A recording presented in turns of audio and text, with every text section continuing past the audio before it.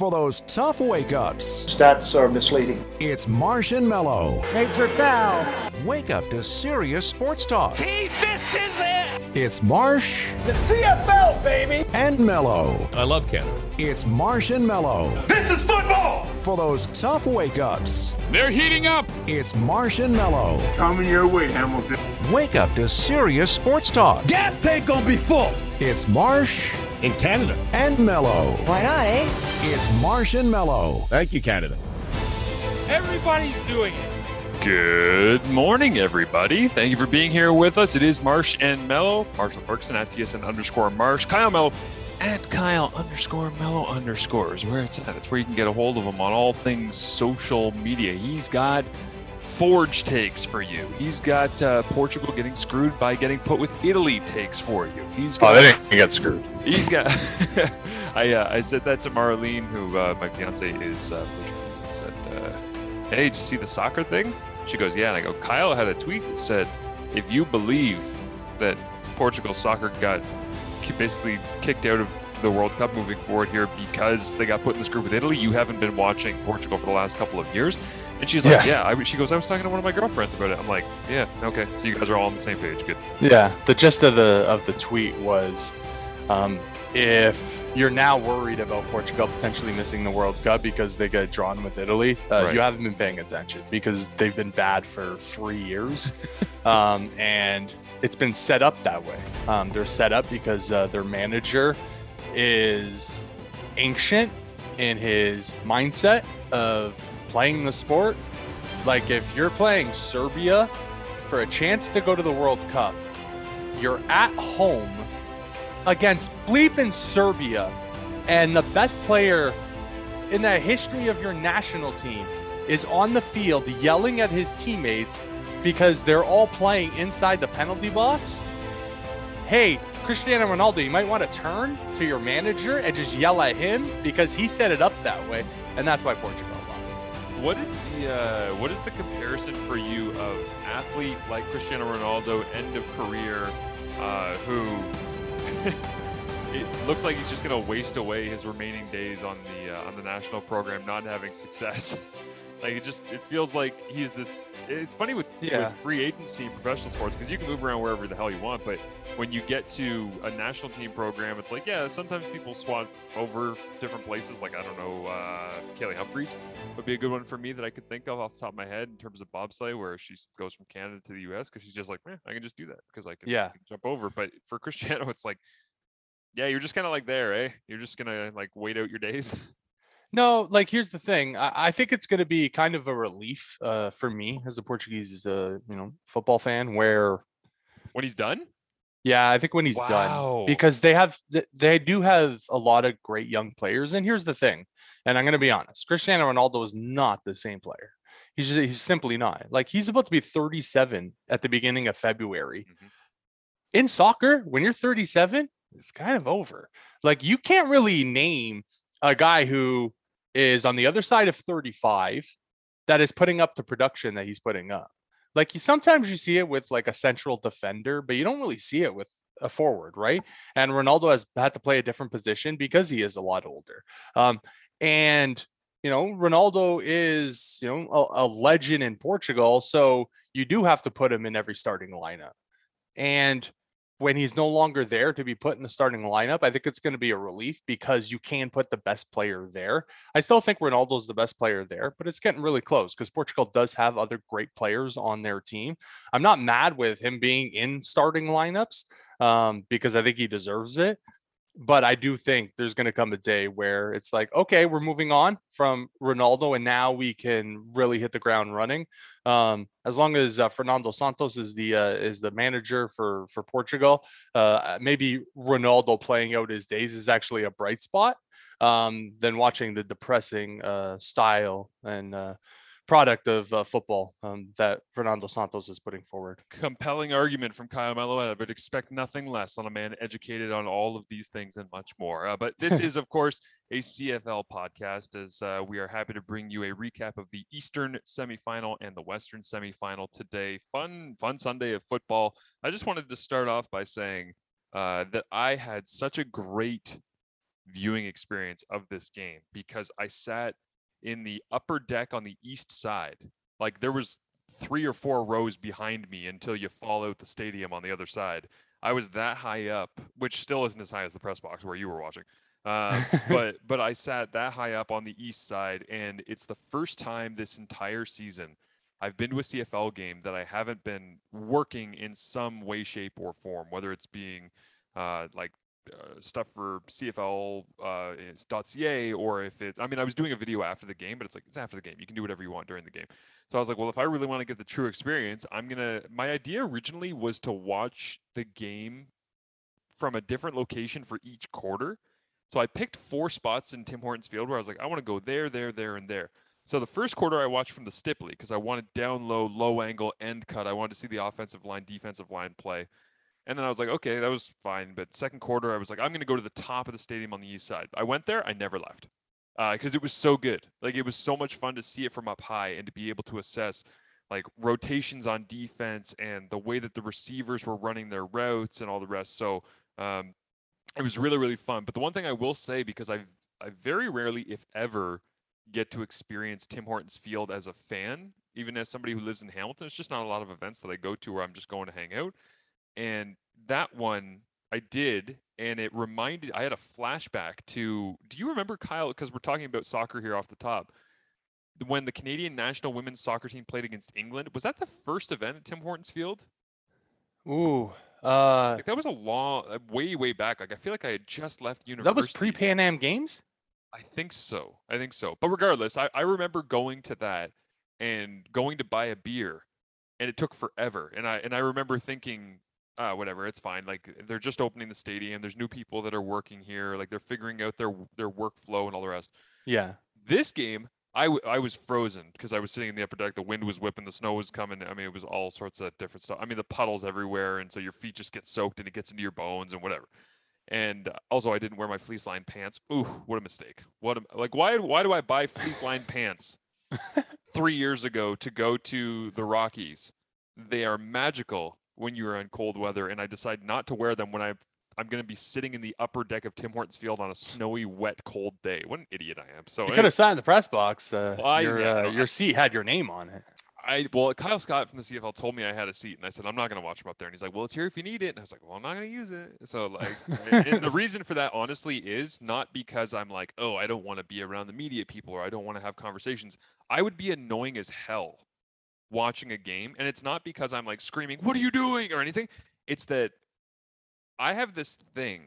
I don't know if I've ever said this before on this podcast or anywhere, but I have this thing where I'm watching games where I loved playing quarterback so much because of the mind games and the pre-snap stuff. Once the ball came up from the center, I wasn't very good. But before the ball came up, I used to love reading out and trying to get a sense for what defenses were doing, and then trends, and then where is certain personnel, where are they rolling their coverage, and where's the blitz coming from, and how are we directing protection schemes and all that stuff. To me, it was the fun part of playing quarterback. So when I sit up high and I watch a game by myself, I'm muttering out loud under my breath the same way that I used to when I was standing in the shotgun, where I would be like, okay, Sam Line. And it's not like I'm some sort of savant. It's just that I had to talk these things out to myself when I was playing quarterback, because if I didn't talk them out and process them, I wouldn't be able to figure out what teams were doing. So I would break the huddle, let's go gun ace right, 60 levels win. Break the huddle, go stand at the line of scrimmage. And before I would start my cadence, I'd be like, 4 down, middle linebacker, safety's over. Okay, I'm going to play the field. Like, I would just talk to myself that way. So I do that when I'm sitting in the stands watching the game, where I'm like, Ticats are 4 to the field. Halfback didn't roll. Oh, they got numbers. They're 4-on-3. Masoli's got to play the field here. Oh, look, Brandon Banks touchdown. And it's like, that's the stuff that I like doing, because I'm trying to figure out, okay, I have the better view of the field than Masoli does, but I can see something developing here that, like, he's going to take advantage of this, and I just don't want to be sitting in the press box under my breath going, cover two. I think it's cover 2. They're probably going to go. It's like, nobody wants to hear that. So anyways, I watched the game from up there, and I go down to get a coffee because I'm freezing at halftime. Kyle, I went to get a coffee first of all, they only have one size of coffee, which I don't know why that is. And they also didn't ask me if I wanted milk or sugar. I was like, can I have 2 coffees? And they're like, sure. And they just like poured me coffee and were like, here you go. I was like, okay. Which I thought was kind of funny because they're just like, it's like so Hamilton, right? To just go one size fits all. You'll have it black. I was like, okay, I'm sorry. Like, I didn't realize that I was going to ask for that. But I went down at halftime, used the washroom, and then go to stand in line to get my coffee. I got in line with 10 minutes left in halftime. I got to my seat with 7 minutes left in the third quarter for coffee. There were 5 people in front of me. It wasn't like a 50-person line. I tweeted yesterday, they need the dude from Bar Rescue to come fix the Tim Hortons concessions. John Taffer. They need John Taffer to come fix the concession speed at Tim Hortons. Should have came up to the press box to get it was coffee. The other side. I was on the east. Yeah, that's true. Yeah, so I just decided to stay over there. And anyways, it got to the point where it was taking so long. I was like, you know what? I'm just interested how long this is actually going to take. So I'm just going to wait this out. Like at this point, I'm like, I'm here. I'm invested. So let's just find out how ridiculous this actually gets. And in my first thought was, wow, this reminds me of trying to get that beer at the women's soccer match between England and Canada way back when. My second thought was, oh man, the Grey Cup is coming. I'm like, if this is the way this is going to work at Grey Cup, I'm like, I felt the need to basically like PSA, tell people, if you're going to go get something, and I wasn't even getting like warm food. I wasn't getting beers. They had a coffee machine behind the desk, and there were so many people ordering coffees that they were changing out filters, like coffee filters, and sliding them in and like pouring the stuff onto, pressing the button, having it preheat. I'm like, you guys have got to crank this up times 10, because people are not going to pay several $100s for a Grey Cup ticket and miss half a quarter of the game or half the halftime show with the Arkells because they're waiting for their coffee to brew. I'm like, have that bleep figured out, man. Like, you got 2 weeks, figure that stuff out, because that is ridiculous and people are going to be pissed if that happens. Yeah, I apologize on behalf of the Tim Hortons Field concession people. Why? You don't have to apologize. It's not on you. I felt the need to get that out in front of everybody. So, anyways, how was your viewing experience? Like, how was the mood in the press box throughout the game? As the game moved along in the second half, I think there was this, especially from the Ticats staff, there was an antsy feeling, because I felt it was following the script of so many home games that we've seen this year. Toronto game, Hamilton gets a lead, fourth quarter comes, the defense, it seems, is on the field the entire game, and then they blow it at the end. And then the Montreal game was the same story. Yeah, I'm talking about in the regular season. And then that game yesterday, it's funny because Ticats get the win. Now you're in the East final. You're going to have to play so much better if you're Hamilton to beat the Argos. Now you're going against a team that hasn't lost at home this year. Or actually, they did lose at home, right? They lost against Edmonton at the end of the season. The Tuesday game, they lost. Yeah. I mean, they should have lost to the Ticats if Domagal hits the extra point. They should have lost to BC when they choked away the game with poor clock management at the end. And then, what's his name? Jimmy Camacho, thank you.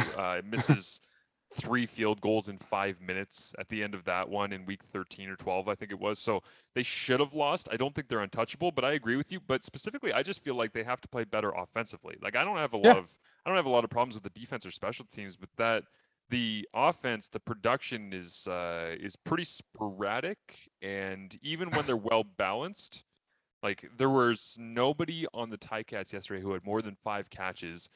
Poor Steven Dunbar had 4 targets and 0 catches in the game, which I felt for him. But I also was told by somebody that he looked miserable and freezing cold on the sideline. I'm like, maybe don't take Steven Dunbar in fantasy now that it's late in the season. He doesn't seem to be a cold weather guy. Okay, just a little tip for everybody out there. Tim White looks like he is, though, so that's good.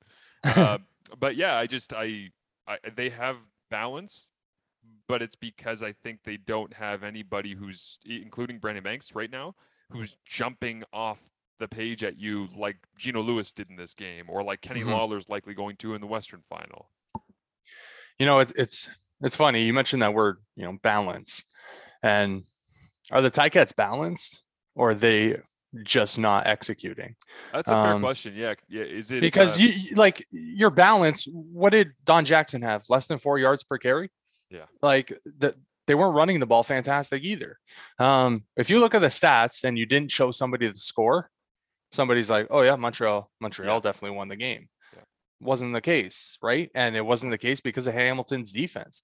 You know, for Jeremiah Masoli, was it the first 3-4 drives he had? Fantastic field position and no points on the board. Mm-hmm. And, you know, no points on the board until, you know, the big Julian Hauser play where, you know, he recovers the fumble, then, you know, runs it back. The Ticats defensive line, I thought, was fantastic in the game.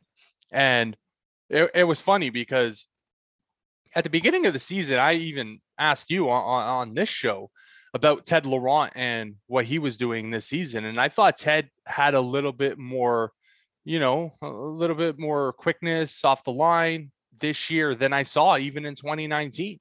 But then the second half of the season happened and I'm like, Teddy's not really putting up the production that he's been putting up, you know, on a regular basis for Hamilton for so many years.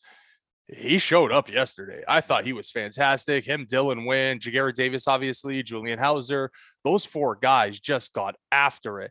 And it was funny because coming into the game, you know, in my article on CF Perspective, we all talked about the protection of the Ticats and it being maybe a shaky spot because the Alouettes did lead the CFL in sacks this year. And again, maybe that comes with 4 matchups against the Ottawa Redblacks during the season. Yeah. But the issue in the game and the deciding factor in the game was the protection of the Alouettes. I just never saw that coming, where Montreal just, especially in that first half, just could not protect at all. So, you know, moving forward now for Hamilton, you're going to need a repeat performance against Toronto and get after McLeod Bethel Thompson if you're going to want to keep that game close and eventually, hopefully, take it. The thing I found surprising was not that Hamilton's defensive line was good. It was that on Montreal's defensive line, it was like, did Woody Barron play? Yeah. Did Jamal Davis do anything more than jump offside and make 1 tackle for loss? I think David Menard, all those guys were quiet. It was weird. I guess it's a credit to the Ticats offensive line and maybe to the strategy and the system that they put in place. There's actually 2 things that jumped out to me about being there in person, not watching on TV, which in person is always better. And I'm always amazed by people that go to games. And I get it. Everybody's not there to study the game the way that I like to. A lot of people just go because they want to have beers and hang out with their friends. That's totally cool. But if you're paying money to be in person, I'm always amazed when people don't watch the field or the sidelines during the non-playing moments, because you learn a lot. Like you get a real sense for the game when you just don't take your eyes off the field. And 2 things jumped out. One was Chris Van Zyl was in a constant conversation with the entire Alouettes defensive line. Like never ending, every commercial break. And I know Chris pretty well, and I say this out of love and respect for him, and he would never deny this if I said it to his face. Chris is a world-class shit talker. Yeah. World class. Like under your skin, dig at you. Like, you remember when Chris Edwards in 2000, I want to say 18. Yeah, I remember. Chris. He was new to the CFL. He was playing in Edmonton. This is now Chris Edwards that plays for the Argonauts. He was new to the CFL. He was playing in Edmonton, and mic'd up was Chris Van Zyl, and you and I got such a kick out of it because you highlighted it, you found it, and you clipped it. I think it brought it into the radio station. Yeah. We played it, and it was him saying to Chris Edwards, "I don't even know who you are. Like, turn around. What is C. Edwards? I don't know who you." And he just kept saying, "I don't know who you are." And he's like, JC Sherritt was still middle linebacker at that time for Edmonton. He's like, JC, who's this guy? He's like, that's Chris. He's like, oh, I'm gonna call him Little Chris. And then the rest of the game, he's just like, hey, Little Chris. Like, every time he would block him, you would throw him around, call him Little Chris. Just so demeaning, but like so under your skin. And I could tell there was a great sequence during a television timeout where Chris Van Zyl was pointing at a couple of guys and wagging his finger at them. Yeah. And I was like, oh, I would love to hear what he's saying, but I know exactly what he's saying. He's getting under their skin. And then the very next play, Jamal Davis, their super freaky athletic defensive end, jumps offside, and the first person to point at him and celebrate and laugh is Chris Van Zyl. And I'm like, it's what he does. He's a great veteran. He's a great offensive lineman, but he adds that to you. And when they get turnovers in this game, the first person sprinting off the sideline to go congratulate the defender who got the turnover is Chris Van Zyl. I'm like, that's culture stuff. Like that stuff actually matters and is really cool to see. Yeah, it definitely is. You know, I thought Chris Van Zyl was, fantastic in the game. As for the Ticats offensive line, I was talking to somebody from the Ticats staff, and during the week, Jordan Murray, their left tackle, got banged up. So that's why Vorn Call stepped in. Now, Vorn Call's been banged up a little bit over the last little while. So I just thought, because I'm not at practice, I just thought it was a straight swap because Vorn Call's better. Because that's what I thought. Well, you called for him last week on the show here. You said Vorn Call's got to come back in. Yeah, I said, of all the guys that have played left tackle this year, I think Vorn Call is easily the best left tackle they have. And the staff member for the Ticats was telling me, Jordan Murray, he's a mountain of a man. I'm like, yeah, but he's a little stiff. I've seen guys just blow past him, and I think Vorn Call's, a lot better. And, to see what he did on the field yesterday against a very good Montreal defensive line and all those guys as well, right? By the way, how weird as hell was it to see Brandon Revenberg jump offside? I'm like, is that the first time Rev has jumped offside in Hamilton? I'm telling you, I've covered, with the exception of this year, I've covered every single game on like for the Ticats. I don't think I can remember one off the top of my head of him just like coming out of a stance and being like, and everybody's like, no, the play hasn't started yet.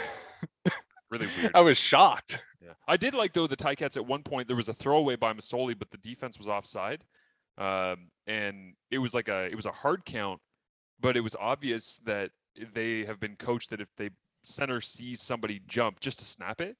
So Masoli wasn't ready for it, and I'm like, oh, bleep, this is going to be bad because he gets the ball, and there's no protection. And then I was like, oh, no, they were coached to do that because the flag came up, and he saw it, and they were trying to get a free play, throw it away, whatever, and it wipes out the play. You move forward with the penalty yardage. But the other thing I wanted to mention, actually, about being at the game in person and watching the field during commercial breaks is that Trevor Harris was trying really, really hard to make his guys believe. And one of the times that I saw this was during a break, about to come out of the break, our old boss, Mike Neighbors, who's just the greatest as a stadium PA announcer, he's screaming, all right, let's welcome back your Ticats defense. And all the Ticats defenders are going, yeah, give me noise, give me noise, give me. They're waving like this. Trevor Harris stepped out of the huddle and started doing the same thing, like, yeah, I don't give a damn. Make it loud. Like make it crazy and hearing all the rest. And to me, again, I'm just like reading into the psychology of that. That was him with an offense that was struggling, with William Stanback not being around, maybe firing himself up. But I really think that was him basically saying to that huddle, hey, guys, it doesn't matter what's happening here. It doesn't matter that we're on the road. It doesn't matter what the score is right now. They can throw everything they want at us. Let's go find a way. Now, obviously they didn't, but I thought it was admirable for him to take a little moment like that because Trevor doesn't do things like that are not calculated. Like he's not stepping out to be silly or to just be like, doing something random. Like he whether he realized it in the moment or not, he was sending a message to his huddle.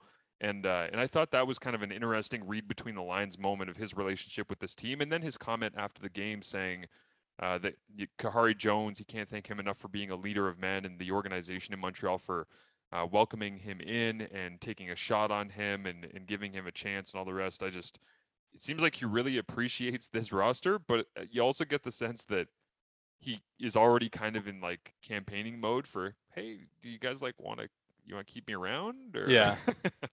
I don't know what Montreal is going to do moving forward with their quarterback situation. That'll be interesting to see. Does Trevor Harris become the backup to Vernon Adams Jr., or do they have a training camp battle? But if they're going to have a training camp battle, that means you're going to have, those two guys there that season, because it's not like, oh, you're bringing in, Trevor Harris on a whim to try out for a, training camp spot, and then he wins or loses the quarterback battle, and now he's just sitting there as a backup quarterback. But maybe that's what he is at this point in his career. I didn't think he was fantastic yesterday. I also think, if you substitute Vernon Adams Jr. into that game, maybe it goes a lot differently because Vernon Adams Jr. has the ability to avoid pressure.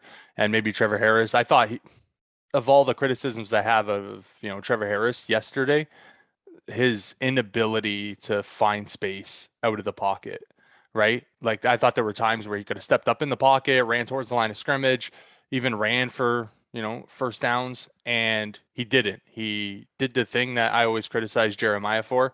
He kind of floated, and, throws the ball or holds on to the ball a little bit too long, and then the pressure gets home. And it's like, you have to realize the context and the importance of the situation. And that is, we cannot take sacks, because you take sacks in the CFL, you're not getting first downs. It's simple as that, right?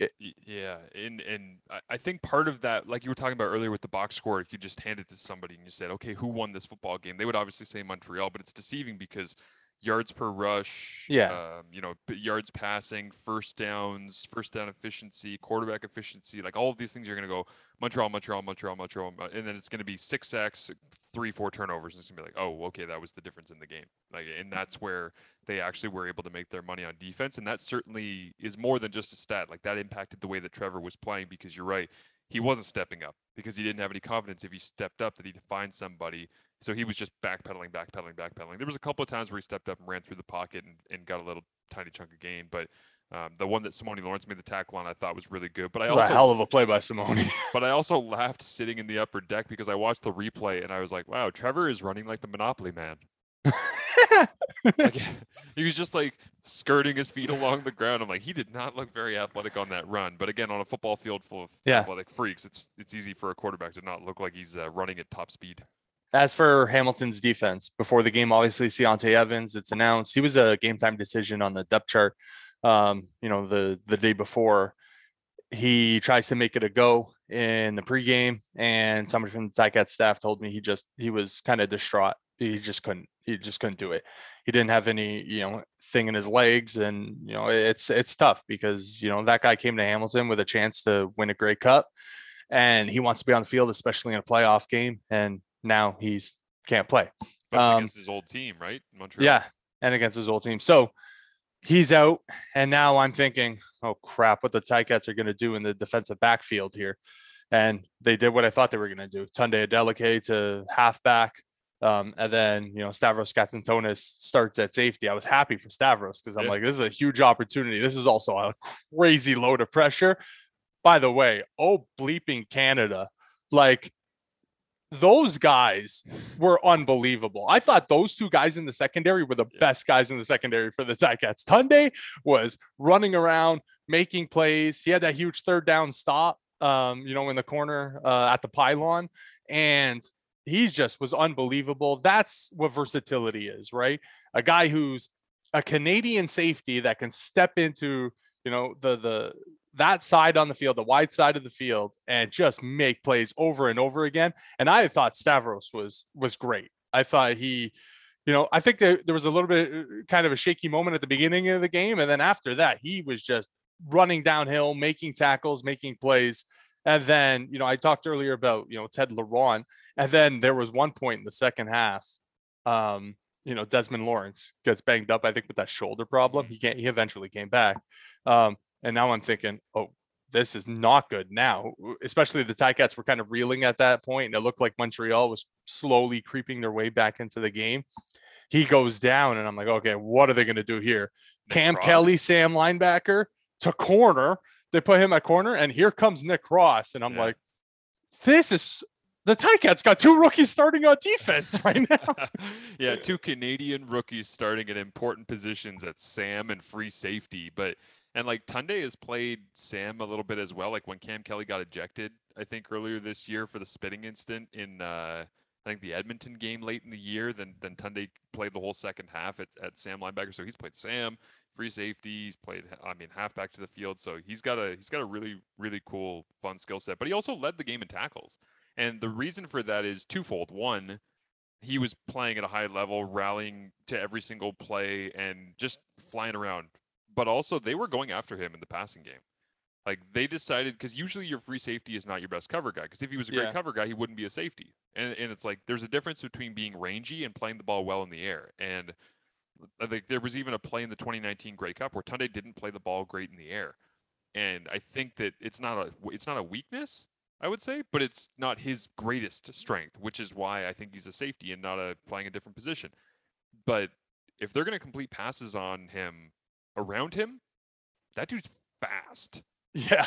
So he's going to get there and he's going to make the tackle because he's pretty physical too for his size. And so, yeah, I thought that was really fun to see those two. And for Stavros, when you mentioned him getting into a big moment and a lot of pressure, my first thought was, man, this is a long way from hosting a YouTube live show of the CFL draft.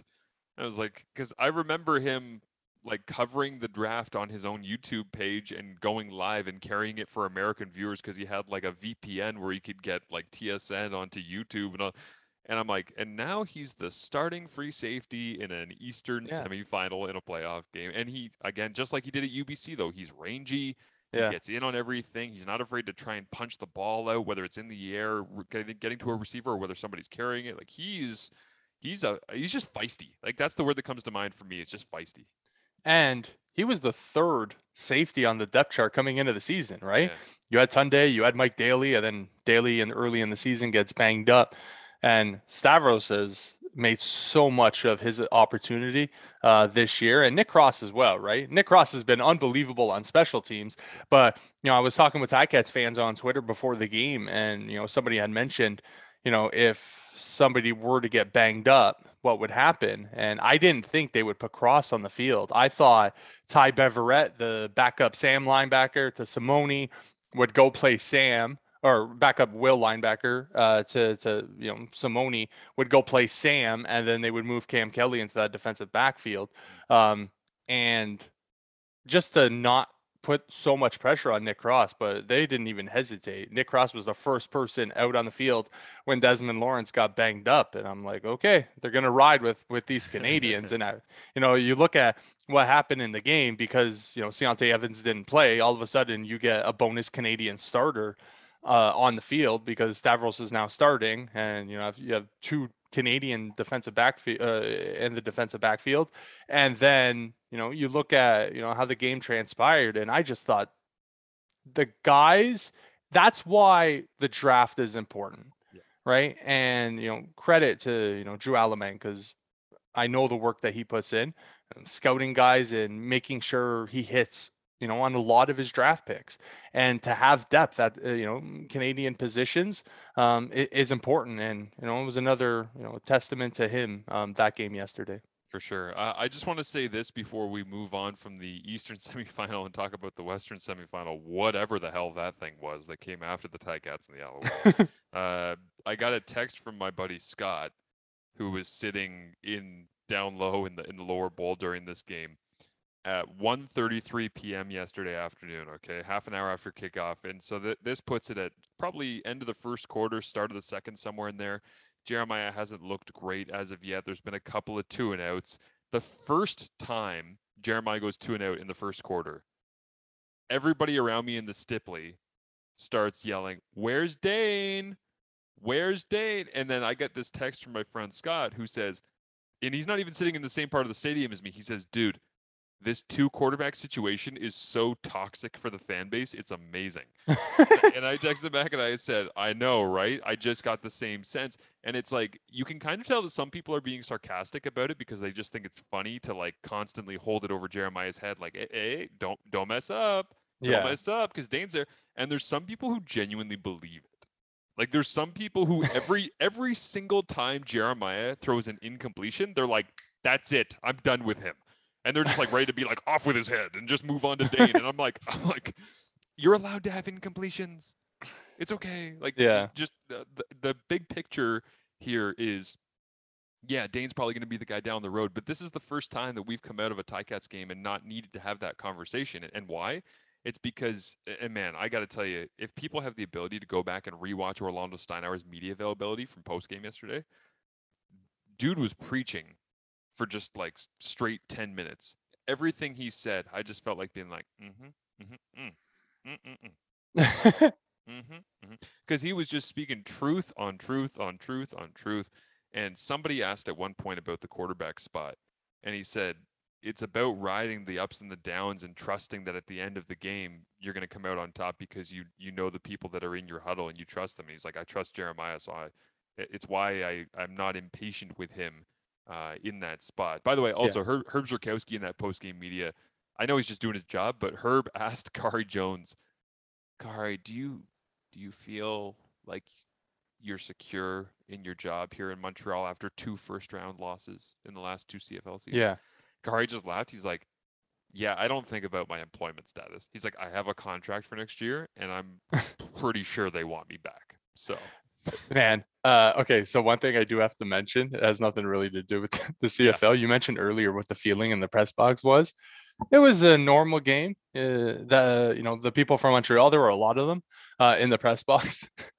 They were, a little antsy early on because the Alouettes were struggling so much. And then I don't know when it happened. I think it was some point early in the second half. News comes in from the wire. Marc Bergevin, general manager of the Montreal Canadiens, got fired.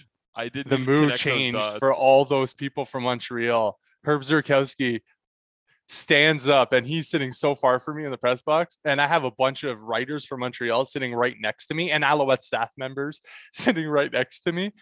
And he just looks down and he just goes, only Montreal Canadiens can ruin my Sunday. Because now those guys' articles probably just got shrunk because of space on the newspaper. And I know there was another guy that now had to write 2 articles and write about his reaction to the Marc Bergevin firing. And it's like the only the Montreal Canadiens could, just kibosh the Alouettes. And now they didn't win, but you just take all the headlines away from the CFL all the damn time. As a general rule, if any team in the CFL is trying to do anything of importance, the NHL will break a headline. As seen by Mark Trestman and Jim Pop being hired, and then all of a sudden the Leafs are like, Babcock. It was like, okay. Thanks, guys. Appreciate it. Maybe you have like a little MLSE synergy. Maybe we can figure out how to time these things out. But it was. I didn't connect those dots, so I'm glad that you did, because that would have had a very real impact on them. Also, it feels like you're talking about a different time when you say their articles must have shrunk in the newspaper. Like in the hard copy of the newspaper, because I'm like, so it is. I'm like, isn't everything online at this point, kind of? But I mean, Montreal is one of the few markets that seems to still value the written word being printed on a piece of paper and then distributed across your city for you to pick up while you have a coffee in the morning. Like this, there's not a lot of places that still do a lot of that. It's all journalism has been pushed in a weird direction where it's like when you have 3-4 writers covering the same team showing up, it's like, don't you guys get like the Canadian press feed? Like, you guys get it's like, yeah, but it's not the same story, obviously, as you're going to get from your Montreal writers talking about a Montreal story instead of just the big picture. And I'm like, I wish every city, every team had writers that would travel and cover it like that. But that era, I think, is gone and is probably not coming back. And Montreal is holding on for dear life. And I salute to those Montreal writers for holding on tight. By the way, I kind of knew something was coming down the line for the Montreal Canadiens, because Scott Mellanby, who obviously was in the front office of the Canadiens, he quit on Saturday. And I was like, that's weird. Why would he quit? I'm like, Bergevin's on the hot seat. If he gets fired, there's a very good chance Scott Mellanby might be the general manager of the Montreal Canadiens. Apparently, he got word that, no, everybody was getting fired. Like, everybody in the front office was going to go, including Mellanby. And Mellanby is like, oh, screw this. I'm going to jump off the ship before they push me. So weird. So there's that. Back awesome. to, the Ticats Alouettes game. You brought up the quarterback situation and the fan base's reaction to, every Jeremiah throw. There's been nobody in the media been more critical of Jeremiah than probably me, right? I've said numerous times, I think Dane Evans should be the starting quarterback. Not now. I mean, it's the playoffs. It'd be so unfair to throw Dane in there when he hasn't started a game in so long.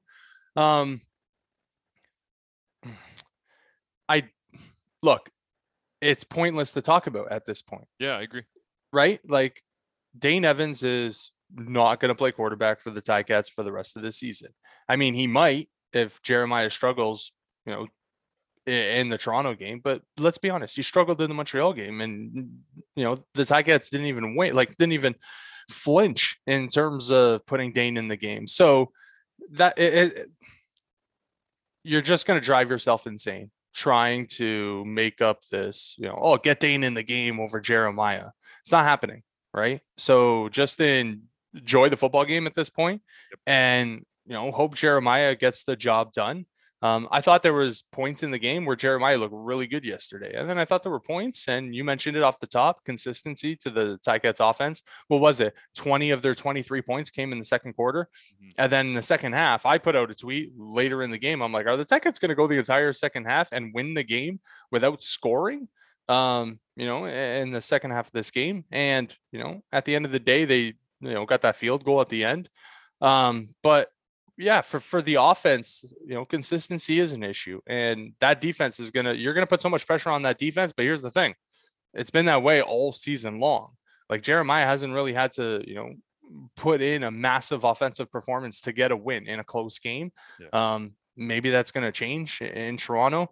We saw the last time he went to BMO, didn't go well for Hamilton. We'll see if that changes.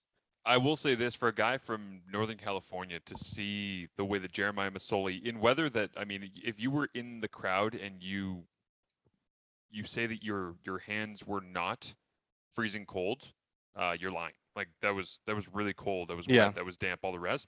The ball snapped out of his hand on target a couple of times in a way that I was like, I don't know how he has that much grip on the football, because the ball is hard and the ball is slick and wet and whatever. And I mean, they doctor the ball up however they want in terms of feel to be able to I guess, make the quarterbacks happy.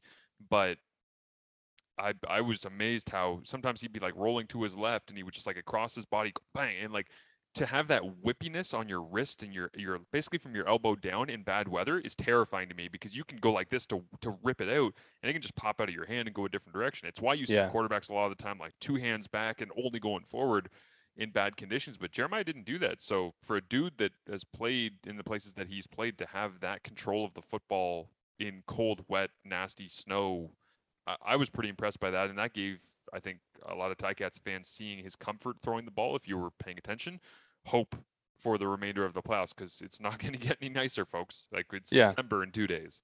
For Ticats fans heading down to BMO for the East Final, it doesn't help the situation when you're, in the stands and you're close to the bench and you are yelling for Dane. And I don't think it affects Jeremiah, because I don't think that's Jeremiah's, mindset. He's so focused in on the game. All that stuff is just noise. But again, for the health of the fan base, Dane Evans is the guy. I think moving forward, for right now, it's Jeremiah Masoli. So you're going to ride it out as far as he can take the Ticats. And I thought, there were points in the game where he played well, and especially at the beginning of the game, I was worried, because the first couple of drives he came out, he missed on a couple of throws, and I'm like, oh boy, this might not go very well. But thanks to the defense, you were able to get the ball in great field positions, at times. And another thing, by the way, shout out to Michael Domagala.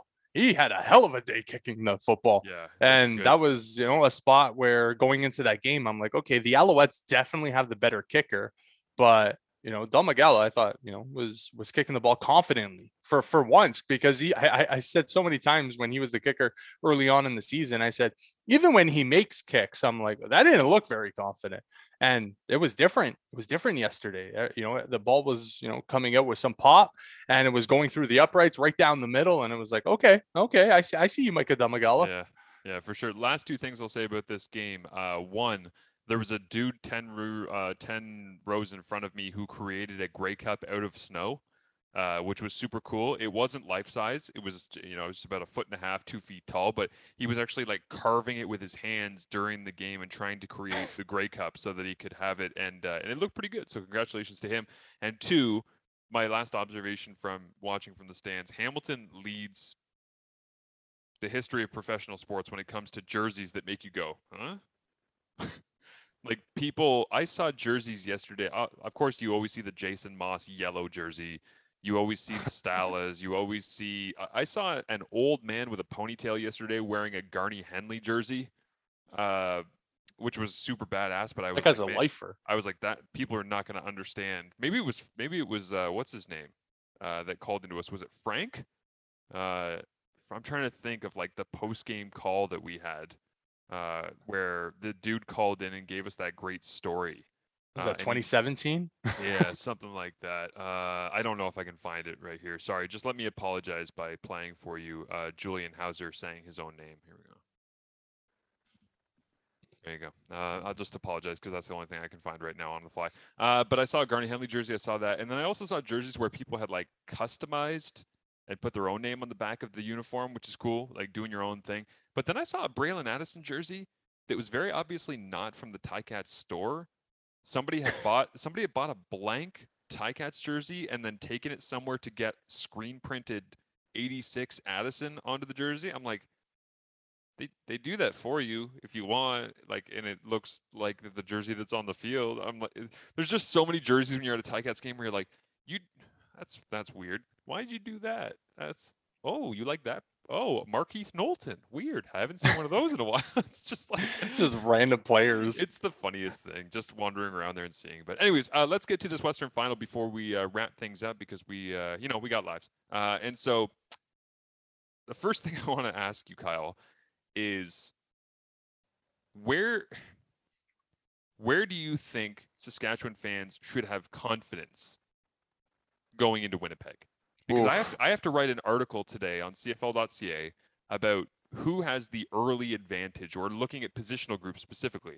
And I was trying to think on the GO train this morning, what's the positional group that I can go into this game confidently saying Saskatchewan is better than Winnipeg? And offensive line, no, it's Winnipeg. Defensive line might be the best case because Jonathan Woodard has been great, Micah Johnson, AC Leonard. But no, it's Willie Jefferson, Jackson Jeffcoat, Stephen Richardson. Like they've got the advantage at that point. Linebackers, Dion Lacey's great. Adam Bickhill's better, or at least more effective at this point. And it's not 1 versus 1, but it's just the extent of their roster. Defensive backfield, DeAndre Alford has been fantastic. Better than Nick Marshall in coverage. They've got Ed Gainey back there, Lutez Purifoy, all the rest for the Riders. But I mean, Brandon Alexander's CFL All-Star free safety coming downhill. So it's like, it's not DBs, it's not linebackers, it's not the kicking game at this point is like, well, Sergio Castillo's just basically arrived, but he's better at his best than I think what they're putting out there for anything else. As I said, it's not offensive line. It's not quarterback at this point because Kolaros is going to be the MOP. Is it receiver? Like, can you make the argument? Because it's not running back. No. I mean, as long as Andrew Harris is in, even if he's not, Brady Oliveira has been pretty good. So I think that's a bit of a draw. Like, I don't know where the advantage is for the Riders in this one. And I don't want to I think this is going to be the annoying narrative to fans that wear green in Western Canada throughout this week, is going to be, you have no chance, you have no chance. There's going to be articles written in every newspaper and every online place saying, here's how the regular season went. It really defined the difference between these two teams. It was a beatdown. Saskatchewan's coming off a game where Cody Fajardo throws 4 interceptions and finds a way to win. And it's just going to be relentless with people saying, hey, Riders, you have no chance, you have no chance, you have no chance. And the thing is, it's the Riders' job, and it's Craig Dickinson's job this week to force them to block that the hell out. Because they have a less than 0% chance of winning this game if they go in listening to that and believing even the slightest hint of it. They have to have blind arrogance going into Winnipeg, believing that they can get this thing done. Because if they go in with an inkling of, I don't know, man, this year was tough and Winnipeg's better, and there's no chance at that point. Ooh, so by the way, shout out to the stupidity of football. That two teams yesterday won football games with their quarterback throwing 4 interceptions, because Saskatchewan did it and the Baltimore Ravens did it. And Lamar Jackson chucking 4 interceptions last night against the Browns, and they still win the game. Why? Because they're playing the Browns. This game, I've been very critical this year of Cody Fajardo and the lack of production that he, puts up. I think other than the 4 interceptions, and again, that's a huge other than, Cody Fajardo almost 90 yards rushing and a touchdown. He's going to have, especially if William Powell can't really get it going and the offensive line can't really protect or can't really, make a dent in trying to run the football. He's going to have to, gain yards on the ground for the Riders to be successful. Now, can he do that against Winnipeg? Remains to be seen. As for, this game, you mentioned, if you're the Riders, what strength do you have? Special teams. I think you are probably always one of the premier teams in the Canadian Football League. And, next week in the West Final, it's going to come down to two guys that, special teams lives in their blood, Mike O'Shea and Craig Dickinson. And, for Craig Dickinson, it's funny because you go and get Duke Williams and we think that there's all of a sudden a new aspect to the Riders offense. Didn't happen yesterday. His longest completion was to Alexander Dupuis, the fullback. And it was a crazy play by Fajardo, to get away from pressure. I don't know what it is. And maybe we haven't, pointed it out enough. The protection of for the Riders is not great. Cody Fajardo's on the run for his life. They gave up 40 sacks this year. Calgary gave up 20. Now, I know that Saskatchewan called more passing plays, which is going to lead to more sacks and more pressures. But to give up twice as many going against a team in the playoffs is crazy to me. So, yeah, I'm with you on that because that's a little bit scary. By the way, that I was listening on CKRM, listening to Derek Taylor call the game on my drive home. And it was late third quarter by the time that I got out of Tim Hortons Field. And he described the Alexander Dupuis hurdle on that play as if he had just cleared the Empire State Building. And it made me laugh because I watched back the game when I got home and I'm like, he high stepped. I'm like, the guy went low and he just kind of like hopped a little bit and kicked the feet over the top. This was not Josh Allen like balls to the face of a Minnesota Vikings linebacker hurdling. Like there's a difference between those two things. But I did find it kind of funny because I love DT and I love listening to him call games. But yeah, I mean, it for me, I have a hard time finding anywhere that Saskatchewan should feel like they have a very real advantage in this one. I thought Fajardo and the called running game I expected to see. I haven't crunched the numbers on it yet to see if it was actually above average for their season. I believe that it was. By the way, just to throw it back really quickly here, the other thing I'm going to crunch the numbers on today is looking at Montreal and what they did with their two-back set. I just thought that was really interesting that they essentially simplified the game and said, we're going to go 2x2x2, like two receivers in Quan Bray, Reggie White, two receivers in Winicky and Gino Lewis, and we're going to go in the backfield with either Spencer Moore and Stanback or Stanback and Cameron Artis-Payne or Stanback and Christophe Normand, the other fullback. And they were mixing and matching those packages, but it was pretty consistent, and there was a lot of just throwing out of seven-man protection in that 2x2x2 set. And I was like, that they haven't done very much of that this year, so that was a bit of a strange game plan to me. But anyways, that was the Eastern game. We already covered enough. I just wanted to mention that I found that was interesting. But yeah, the Western game, I mean, if Bo's comments after the game were pretty interesting, Kyle. I don't know how much or any of them that you caught, but he essentially said that I need some time to assess my body and make sure that I'm feeling okay going forward here. And Dave Dickinson, when I was asked about Bo coming back next year, said that's more on Bo than us. Like, I want to coach Bo. I want him to be back.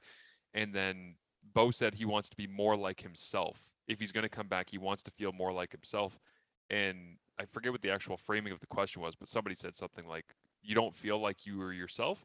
And he snapped back, did I look like myself? And it was like, ooh, that's pretty self-aware by Bo to just be like, I don't mind telling you guys that I feel like I was not up to par for the way I expect myself to play. And you all saw it. So, like, don't act like you didn't see it. Which was also kind of interesting because Trevor Harris was asked in the post-game presser in Hamilton a question of, did you think that your 300-plus passing yards were misleading? Trevor just goes, I don't even know what that means. Yeah. Who asked that question? It was Herb. Herb always asks the questions that make people just go, like, what are you talking? Love you, Herb. Anyways, so I guess the conundrum here for Saskatchewan is, where do you find the advantages? Because your margin for victory is very, very small against a very talented and favored in the betting lines Winnipeg Blue Bombers team. Man. You're struggling to muster the energy to make the argument for Saskatchewan. No, because I'm trying to see if the Calgary Stampeders can move forward with Bo. Oh, okay. Because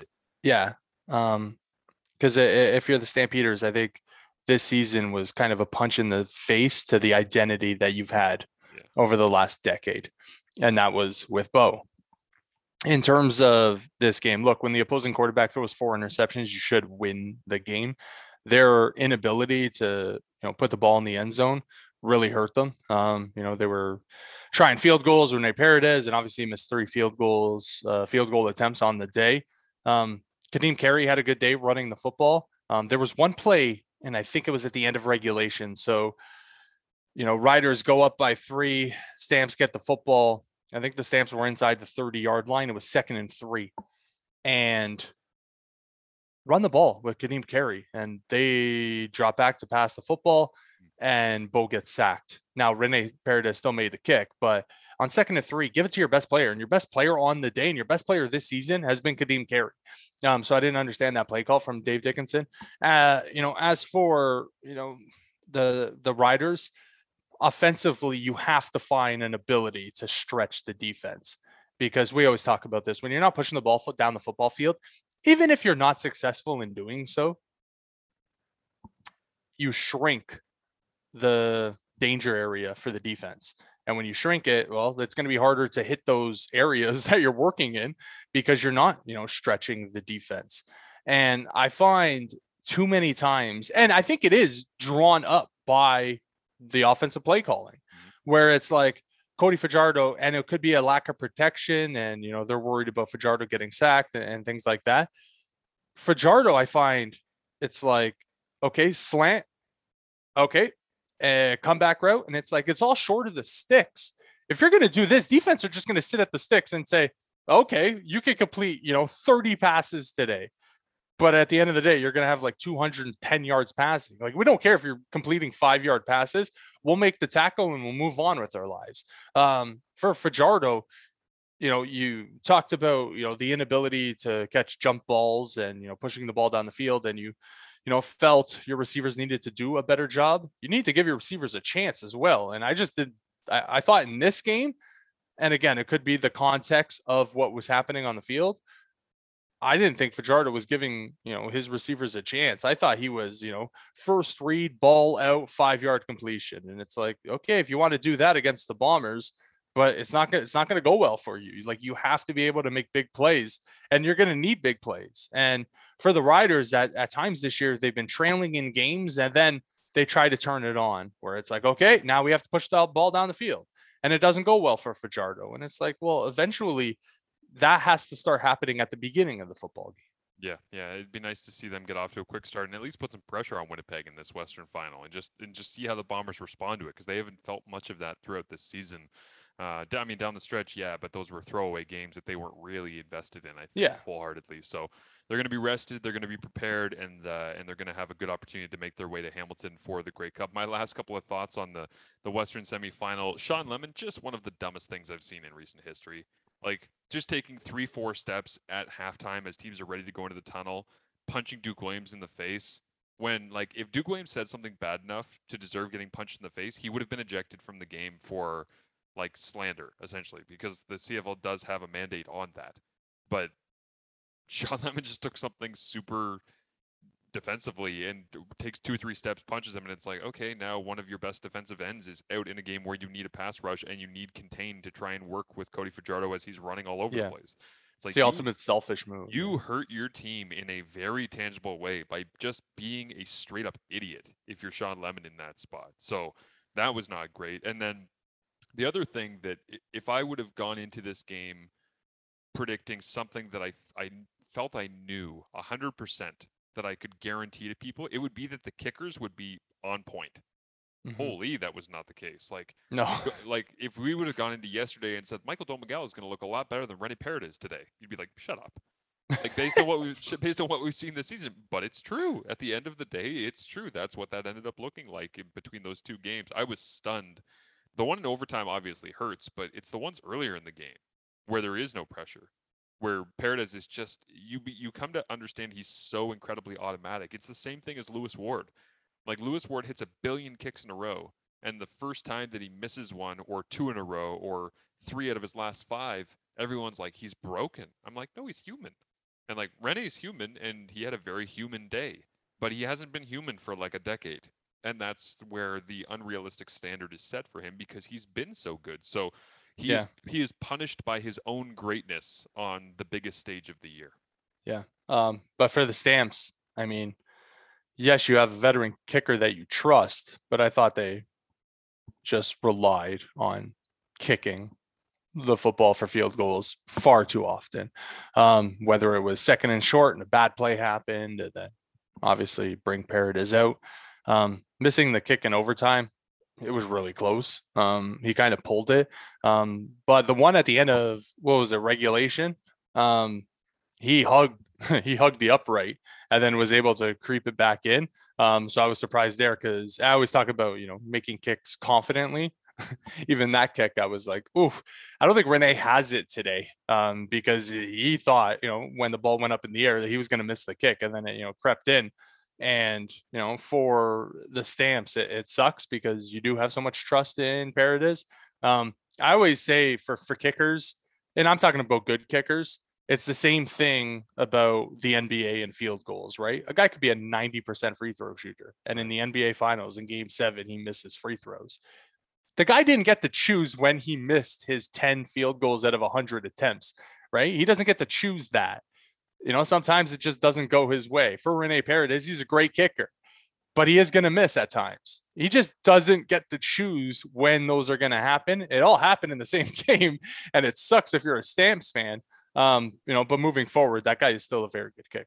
Yeah, I agree with all of that. The last thing I got for you here on this game is that Cody Fajardo throws those 4 interceptions, and he still ends up being able to get the win, as we said. And post-game, he said something to the tune of, there was a whole dollop of Jesus that helped him get through that game, which is one of the most amazing sentences I've ever heard. But then I started thinking afterwards, I remember a game in which Cody Fajardo talked about sprinkles of Jesus.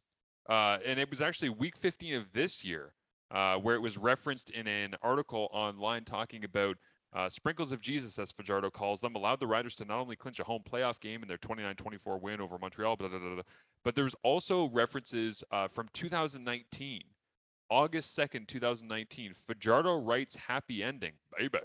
Fajardo writes happy ending to Riders game with, quote, a little sprinkle of Jesus. So my question at this point, inevitably, Kyle, is going to become, how many sprinkles of Jesus equal a dollop? Is that like 2 or 3 teaspoons to a tablespoon? Yeah. What is the ratio of sprinkle to dollop? And I also wonder, what's between sprinkles and dollops of Jesus? What is there another metric that's in between? And I guess the final thought is, how many dollops does Cody Fajardo need in the Western Final? Because he doesn't need sprinkles of Jesus.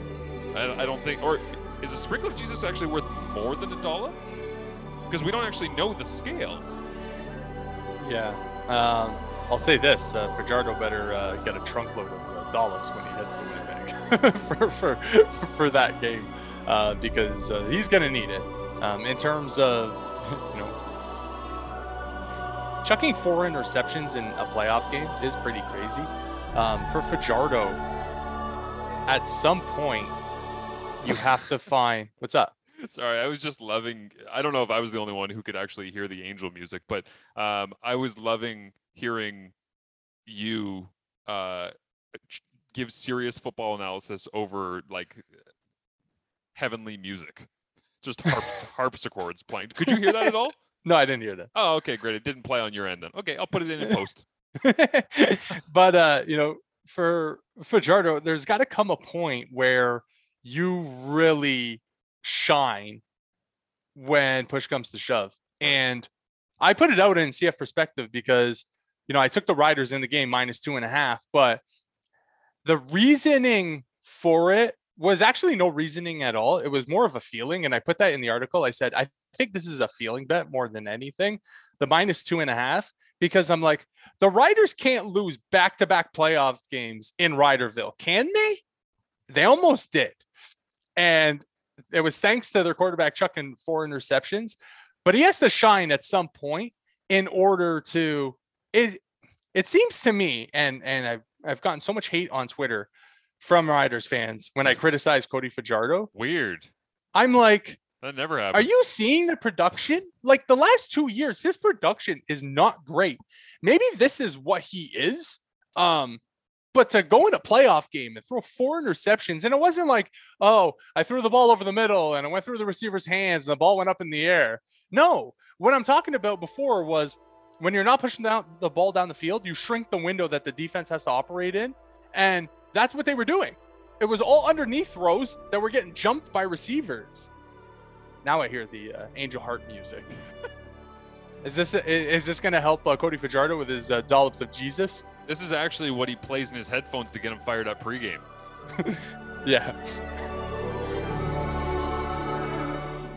I'm just imagining that, like, somebody's like at Riders game day operations. Guys, we're doing a feature this year where we put up your favorite songs onto the Jumbotron, and we say, like, it's time now for the Spotify Pick Your Playlist, brought to you by da-da-da-da-da.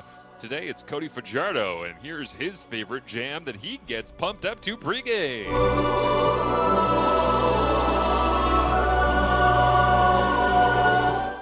Yeah, he better bring all of the dollops, though. I agree. Yeah. You know what? We're going to do an old-fashioned Martian Mellow poll. It's going to go up there on our at Martian Mellow handle. How many dollops of Jesus does Cody Fajardo need for this weekend? Truckload. Is a sprinkle worth more than a dollop? How many sprinkles equal a dollop?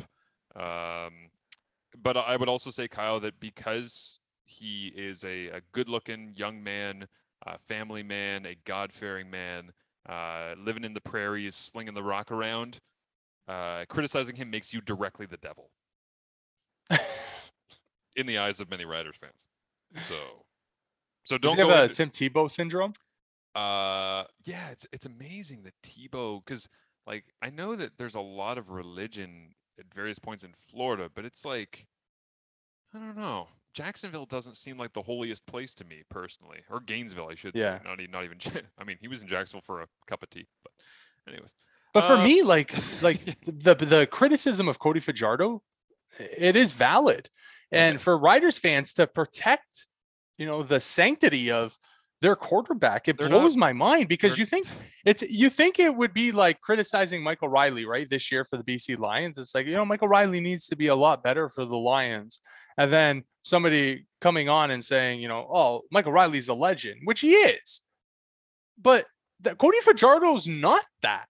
Like, he hasn't accomplished a ton in the Canadian Football League. He's also relatively early on, but yeah, I agree. Yeah, and I'm talking about, like, in terms of winning. And again, 2019 is so unfair to criticize Cody Fajardo because he was injured in that game. But as far as I know, he was healthy yesterday, and he threw 4 interceptions. Now, when push came to shove, he did, make enough plays to win the football game. Obviously, it was a huge opportunity when Rene Paredes missed that field goal in overtime, because now, you just have to score. And then they go 2-out, and Lawther comes on and wins the game for them. But for the Riders, now you're heading into Winnipeg. This is a different beast, and it's not the Stampeders. And Zach Collaros at points this year. By the way, Zach Collaros is probably going to win the MOP over William Stanback. And, credit to Stanback. He had a hell of a season. Didn't really have a great day yesterday. But by the way, did you vote this year on CFL Awards? Yep. And CFL All-Stars? Mm-hmm. There were some names in CFL All-Stars. I'm like, man, I just feel like there's a lot of incumbents there. Incumbent names. I'm like, I don't think that guy had a fantastic season. Look, I love Chris Van Zyl. Was Chris Van Zyl the best right tackle in the East Division in the Canadian Football League? If you look, I think I had him as like my second best or third best in the East. But if you look at it, it's like I would take him over Tony Washington, who I think of as a marquee tackle for the Montreal Alouettes. He got left yesterday by Jagari Davis on that spin move. Yeah. I'm trying to think, like, who's the standout locked-in tackle that played for Ottawa this year? There isn't one. No. And then you start looking at Toronto, and it's like, I would take Van Zyl over Jamal Campbell. Like, based on, like, honestly, his experience, and I get what you're saying. Like, name brand notoriety does count. Sometimes I see the awards come out, and I'm like, I don't know what everybody else was voting for. But when you actually do a team-by-team breakdown of the best tackles, I think Van Zyl has a case to be included in the top 2, which is really all that all-star voting situation is. But let me close a loop here on why Riders fans might be irrational when it comes to Cody Fajardo. It actually ties into religion, okay? I just looked up the definition of fanatic, which is when people say, like, I'm a diehard Riders fan. What they're really saying is, like, short form for fanatic. And fanatic is a noun. It means a person filled with excessive and single-minded zeal, especially for an extreme religious or political cause. It can also be used as an adjective, filled with or expressing excessive zeal. Quote, his fanatic energy. That is fanatic. F-A-N-A-T-I-C.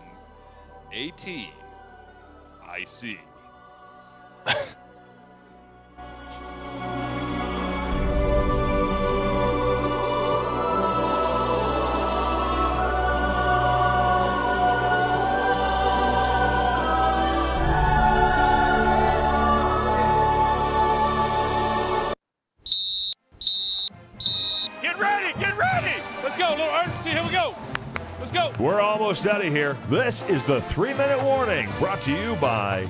It's brought to you by the Grey Cup party that Kyle Mello doesn't even know that we're having yet. And No, I know. I watched your thing with DT. I was going to say, I'm about to... I do pay attention to the Canadian Football Perspective podcast. I was about to say, I'm about to invite Kyle Mello live on air to a party he doesn't know that he's going to be part of. Grey Cup Sunday. Today, the all things 3-minute warning is brought to you, of course, by Fox 40. Make sure you're going to fox40shop.com to be able to support our big friends at Fox 40. Great job, by the way, Dave Foxcroft, of calling the Western semifinal. I thought it was very well officiated, and Dave always does a great job on the microphone as well, just keeping the flow of the game moving and being really smooth. But I also would say that Sawdust City has been such an incredible partner for us at CFP throughout the year. And because of our partnership with them, we've been able to create this relationship with Merit Brewing. And so 1 to 3 p.m.